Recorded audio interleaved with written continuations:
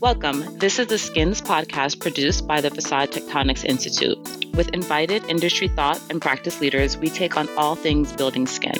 This year, we are featuring architects, developers, and others in the AEC industry, exploring how they design and facilitate building equity in its physical form. I am your host, Damali Lawrence, an architect at Perkins & Will. Our guest today is Adeze Cadet, design director in HOK's Los Angeles studio. Today, Adeze will be speaking with us about her journey in design and how she ensures the execution of equity in its various forms is embedded in her practice. Thank you, Adeze, for being with us today. We appreciate your time and your voice. Awesome. I'm happy to be here. Great. So jumping right in, can you tell us a little bit about your background, what your design philosophy is, and how equity in its physical form factors into your work? Sure. So I am proud, an out and proud architect. I'm very excited about it. It's something I've always wanted to be ever since I was a little kid. And so I actually have a name chain that says architect on it that I'm proud of the fact that I made it past all those tests. I've been practicing for almost 20 years now. And really my design philosophy is, mostly rooted in that I think every projects should be rooted in the site and really speak to the context that we're building in. I'm not one that has this like specific singular style. I like to go and look at the community, where we're building, what's around it, how all that can inform the design, and then still have that element of inspiration, the element of delight when you see the final product and the concept, and making sure that we're carrying that concept from the macro scale when you're driving up all the way down through until you're actually inhabiting the space. And I also really think the fun part of what we do is we are creating and shaping the built environment where people come together and experience their life. And so there's a lot of ownership in that responsibility. And I want to make sure that the buildings I'm designing speak to that so everyone feels like they're a part of that space that we're creating for them. So I'm going to poke the hornet's nest a little bit about your role at HOK. So you're the first female design principal at HOK, and correct me if I'm wrong. Did you reach out to other female design principals at other firms while you were in pursuit of this role? Were you actually in pursuit of this role, or was it something that evolved over time? And then based on your experience, what unique qualities do you think you bring to this role? I didn't really reach out to other design principals or design directors in the industry. And sadly, there's not a lot of females in this role, especially on the architecture side. Like you'll see it a lot in interior design, but for architecture, for some reason, there's still this preconceived notion that best design comes from men. So I didn't really have a ton of role models in that space and kind of just worked my way up through different levels of the design system. It's something I'm very passionate about. I did look to other female architects for some inspiration, didn't connect with them directly, but that kind of helped me figure out how to navigate this business of architecture. And this role kind of found me. I was at a previous firm and they reached out. We started having a conversation and it really suited all the different kind of sectors that I've touched throughout my career, and being able to shape design culture within our local studio in LA was super appealing to me. And also to help change that narrative, that great design can come from women like Zahad. And, I want to kind of help push that and inspire more female architects behind me. So, further poking. Since this is a podcast about skins, we're going to do all things skins. So in the November 2021 Design article, Bjarke Ingels gave a quote about the TELUS Sky Tower in Calgary, Alberta, Canada. And he stated that the sense of movement created by the floor plates becomes smaller from the base to the top, quoting, this gives a tower a sense of femininity in the midst of a more masculine skyline. Do you think it's necessary to qualify the built environment as being masculine versus feminine? And what does that mean in terms of equity? And does a curved form really evoke a sense of femininity, making facades more equitable? Like, what are your thoughts on that? Yeah, it's an interesting thing that we do when we speak about design and really anything. I mean, we're one of the few languages, like if you think of Spanish or French, where there actually is male and female identity given to objects. We don't really do that in the English language, but you do find it in these kind of remnants. And so I think it's a little archaic at this point to be describing things as masculine and feminine, especially as we've, in 2020, and even before then, we've been talking about, what is gender and what does that really mean? Hmm. So I think it's more impactful to just describe the form as it is. It can be a curvilinear form. It could be really angular. It could have it can invoke elements of speed or movement or things like that. I think that's much more descriptive than trying to prescribe it to gender. So then if we jump out on a much more macro scale and not the micro scale, in terms of communities that you work with, is there a feeling or a message that you're trying to convey with your work to ensure that the quality represents equity? And in that, how do you work with your consultants and enclosure consultants, engineers, so forth, to ensure that equity really is not value engineered out in the design process, but more so in the construction process? Yeah, so that's a big one. Our industry hasn't done the best of in the past. You kind of see these, nicer, higher price neighborhoods, they get the better design. And then when there's, a building that we just think like, oh, there's too small of a budget, somehow design goes out the window. And I don't think those things are mutually exclusive, right? Like you can do things that are innately to how you site the building, and thinking about maybe in a community that's underserved, you can still site the building in an intentional way to allow maximum daylight into the space. You may not get floor to ceiling glass, but there's things you can do to build in equity when you're thinking about the holistic design of the projects. And even when it comes down to the facade and tying that into a very strong concept that then everyone, including the architecture team, the contractor, the owner, we're all buying into this overarching theme. We understand our purpose and what we're doing so that all of us can take ownership and make sure that the key elements don't get VE'd out, or we try to be creative in the solutions that we're coming up with that maintain that intent, but still maybe save the client money here where we do trade-offs. Maybe there's things we can tie in if we're, say, looking at, life cycle costs, different things like that, but making sure that we're all united in that vision statement, in that concept for the project so that we're doing it and having that same level of rigor, whether that project has $1 billion budget or a $50,000 budget. So, so in that portion that you just spoke about, and getting everyone fully invested, is this something that HOK has as like some kind of written statement in the beginning of a project, or is it just something that's pretty innate in the team, and then you push it out toward everyone who's working on the project? Yeah, I mean, if it's something that how we want to be intentional about how we approach design within HOK. And so on the onset, we really love to start off with a big visioning session with the client to really understand, who are the stakeholders in this project, who's actually using it, what are your goals and objectives? If, say, for example, they're moving out of a space into a new space, what's working well, what's not working so well, so that we all understand the same language that we're speaking. Because if Hmm. you walk into a space and you say, oh, it feels very sterile to me. Okay, well, what does that mean to you? Does that mean everything's white? Does that mean there's not Hmm. a lot of space, a lot of stuff in the space, and it feels very sparse? Like making sure that we have these conversations early on, so we're setting these guiding principles that then track us through as we continue through the design process and bringing in the consultants and building the team. Got it. And so, okay, pulling out a little bit more from the Q to the HOK extrapolation. So in November 2022, HOK posted on their website their idea of what DEI, equity, Jedi is. And what stood out to me the most is that instead of putting out a statement and bullet points of what HOK will do, the concept is that your team will beta test a recommended approach before rolling it out across the firm. Why was this methodology chosen in lieu of the typical issuing of aspirational statements? And how does that tie into facade design, if at all? That's like a fantastic question. And having the fact that HOK has these types of conversations is one of the things that really attracted me to the firm.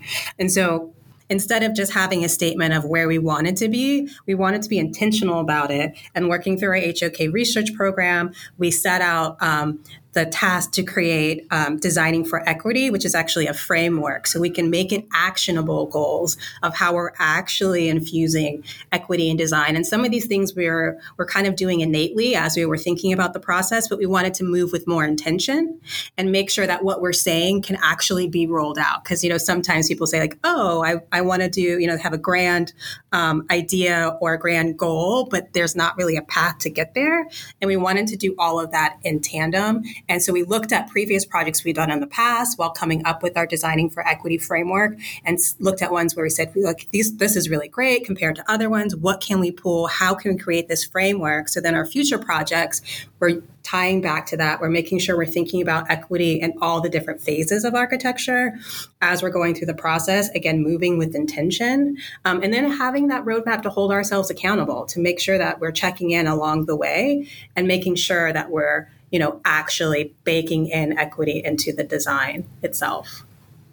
And then if we look more at the work that you're working on, what projects at HOK reflects your design philosophy the most? I mean, I know you stated that the reason you chose HOK is because of what their philosophy is embedded with equity, but what projects really say who you are as an architect? I feel like that's such a hard question.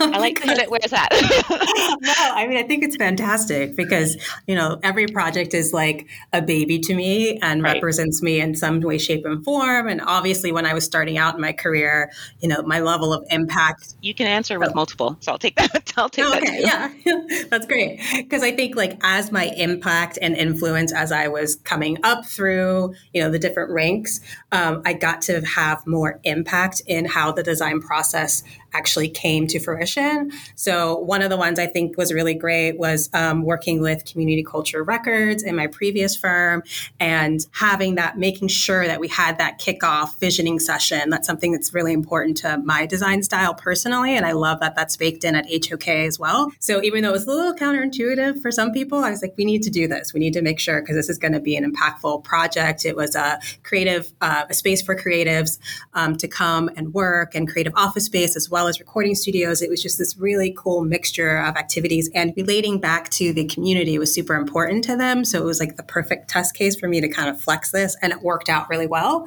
And then I think being at HOK, one of the things I love about the work we're doing in our Los Angeles studio, we have a large healthcare practice, and we've had two big behavioral health projects that have been amazing. And going through the pandemic and understanding the importance of behavioral health, the fact that the system within the United States and around the world is really lacking, to be able to give back to these types of organizations that are providing these services and doing it in a meaningful way. One of them is located with a university and with UCLA, and it's in a neighborhood. And so really making sure that we're thinking about that neighborhood context, how it fits in, and it doesn't become this like kind of eyesore as you're driving by. It's a relatively large building in that neighborhood. So thinking about scale, thinking about all these different things. And then, from the other side of it, thinking about the patients that are using the space. We baked in a lot of garden spaces, indoor-outdoor spaces, thinking about baking in some hospitality elements so you don't feel like you're in this sterile environment where you might tense up, and not want to go through this process to change and improve your life. But we wanted it to feel inviting, welcoming, bringing in those sustainability aspects of it too. And it's just really coming together really nicely. So I'm excited to see that one start going under construction. And it's also adaptive reuse, which is another great way too, because we have a lot of products in LA that is vacant, that isn't being used. And so giving it this life and the second life in such a meaningful, impactful way is super inspiring. So then if we zoom in on one aspect, which this is skins, so we'll talk skins. In these projects, do you feel that the envelope of the building really kind of, let's say, envelop the user so that they feel protected? Is that kind of your aim when you design from, let's say, the outside in? Because we know what we want as architects, right? We know what we want the inside to do. We want to make sure the health, safety, welfare, right? That's kind of our, let's say, architectural Hippocratic oath. But what do you do with the exterior to make sure that your user feels safe in a space? Or is there something that you do? Does it change? Yeah. Yeah, I think so. I mean, I think that goes back to, relating to the context around it, looking at ways to make sure that the light that's coming in through the exterior is being evenly distributed in the space, that everyone has this access to views out too, because I feel like when you're designing with the skin, you have to look at it both ways, from the inside out and the outside in. And it all kind of informs those final decisions, because you may decide, oh, this looks great from the outside. And then you look at a, perspective of a patient room and you realize, oh, wait, that's not, like, that's a weird spot. A window's above your head, like that's weird, like, so then it kind of pushes back and forth, and you have to think about it holistically. And on that particular UCLA project, budget's always an issue on things, and so we got really creative with the skin. We're doing prefab panels, so looking at skin technologies and ways to help build in efficiency, build in how they can, quickly enclose the building, which helps speed up, the time, which saves money and all these things. And we found ways to have the panels kind of slanting and making it look like from, when it's done, you won't even notice that they were prefab panels, but just using these materials in different ways, playing with color, playing with the rhythm of the windows to help give you that kind of tranquil feeling as you're moving around outside, but also feeling nice as you're looking inside out and having those nice views out to the surrounding area. So do you think that for the future of building skins, this is something that you hope not just you, HOK, but the broader industry embraces? And do you think that, or do you want to see that both that the industry embraces the physical form in our practice in a way that it's holistic no matter what the budget is, right? So someone could Yeah. be in a library that's in an underserved community, but they feel that the architect, designers, contractors really thought and were fully invested in the project. And you're right, like it could be, the speed of construction so that if it's going up in a specific neighborhood, whatever the facility is, the user says, okay, they really thought about this, but also, it's not going to take, 25 years to get this built. What are your thoughts about the future of skin design and enclosure and I guess architectural in general? Yeah. I mean, I think, yes, understanding, and I really love that this current push of talking about and thinking about equity and who's actually using the space and this connection to community. And I think that's going to enrich the designs that we have coming out of the architecture industry moving forward, which is super exciting, and also help to inform how we think about the skin. I mean, there's all this advancement in skin technologies, doing things more efficiently, understanding how to use materials in new and creative and exciting ways. I mean, obviously, all of using Grasshopper and these various scripts to help us test things out a lot quicker too, to really understand, what's the best design solution when it comes to that exterior envelope. We can do this energy modeling to understand how efficient, the actual building envelope is and make adjustments before, we start going too far down the road. We can do all this stuff up front and have it shape the design and then ultimately end up with a much stronger product in the end. So I'm excited about the facade industry, what we're doing, what we're studying, how we can keep pushing the envelope more and more and more. And I just see us like continuing to really shape the environment in a much more meaningful way. Good. So I'm going to push the envelope as we close out because you really crushed answering all my questions. So I Thanks. was like, wow, she's good. So for our closeout question, you can answer either one. So you can tell us about what you're reading, listening to, or where you want to travel. I'm going to have to do what I'm listening to right now because it's important to my being and my essence. And that would be Beyonce's Renaissance because it's giving me all the life. She's just an amazing songwriter, performer. We're also Virgos. So, like the attention to detail, I respect it. And it helps to motivate me to translate that same attention to detail into the work that I do and really like standing in your own truth. I mean, a lot of the songs on this current album have that message of like loving yourself, being cozy in your skin, really being true to who you are and how that can really be a point of inspiration for our designs, for how we, think about our spaces more creatively and really just taking ownership and understanding that. It really helps me, when I have to do these big presentations in front of clients or, trying to think outside the box. It's like, okay, what can I do? Like where can I get these different inspirations? I mean, and then just don't even get me started on the costumes. I'm like, that is a design lesson in and of itself. So I am here for all of her all the time. I can agree with you on that. But again, right, she's doing for her fans what you're doing for architecture, which is making sure that the skin, right, that she's, let's say, enveloping her fans in is the same thing that we're doing in design, right? We want to make sure our users feel comfortable. We want to make sure that our consultants are fully invested and she's the same way, right? Like you're saying, like whether it's Absolutely. her costume design or her set design, it's the same thing. She wants her fans to be engaged, but she also wants to have them feel welcome. So it's the same Yeah. thing, right? We're moving into the whole creative industry where whoever is experiencing from the inside or out is fully invested. This was really great.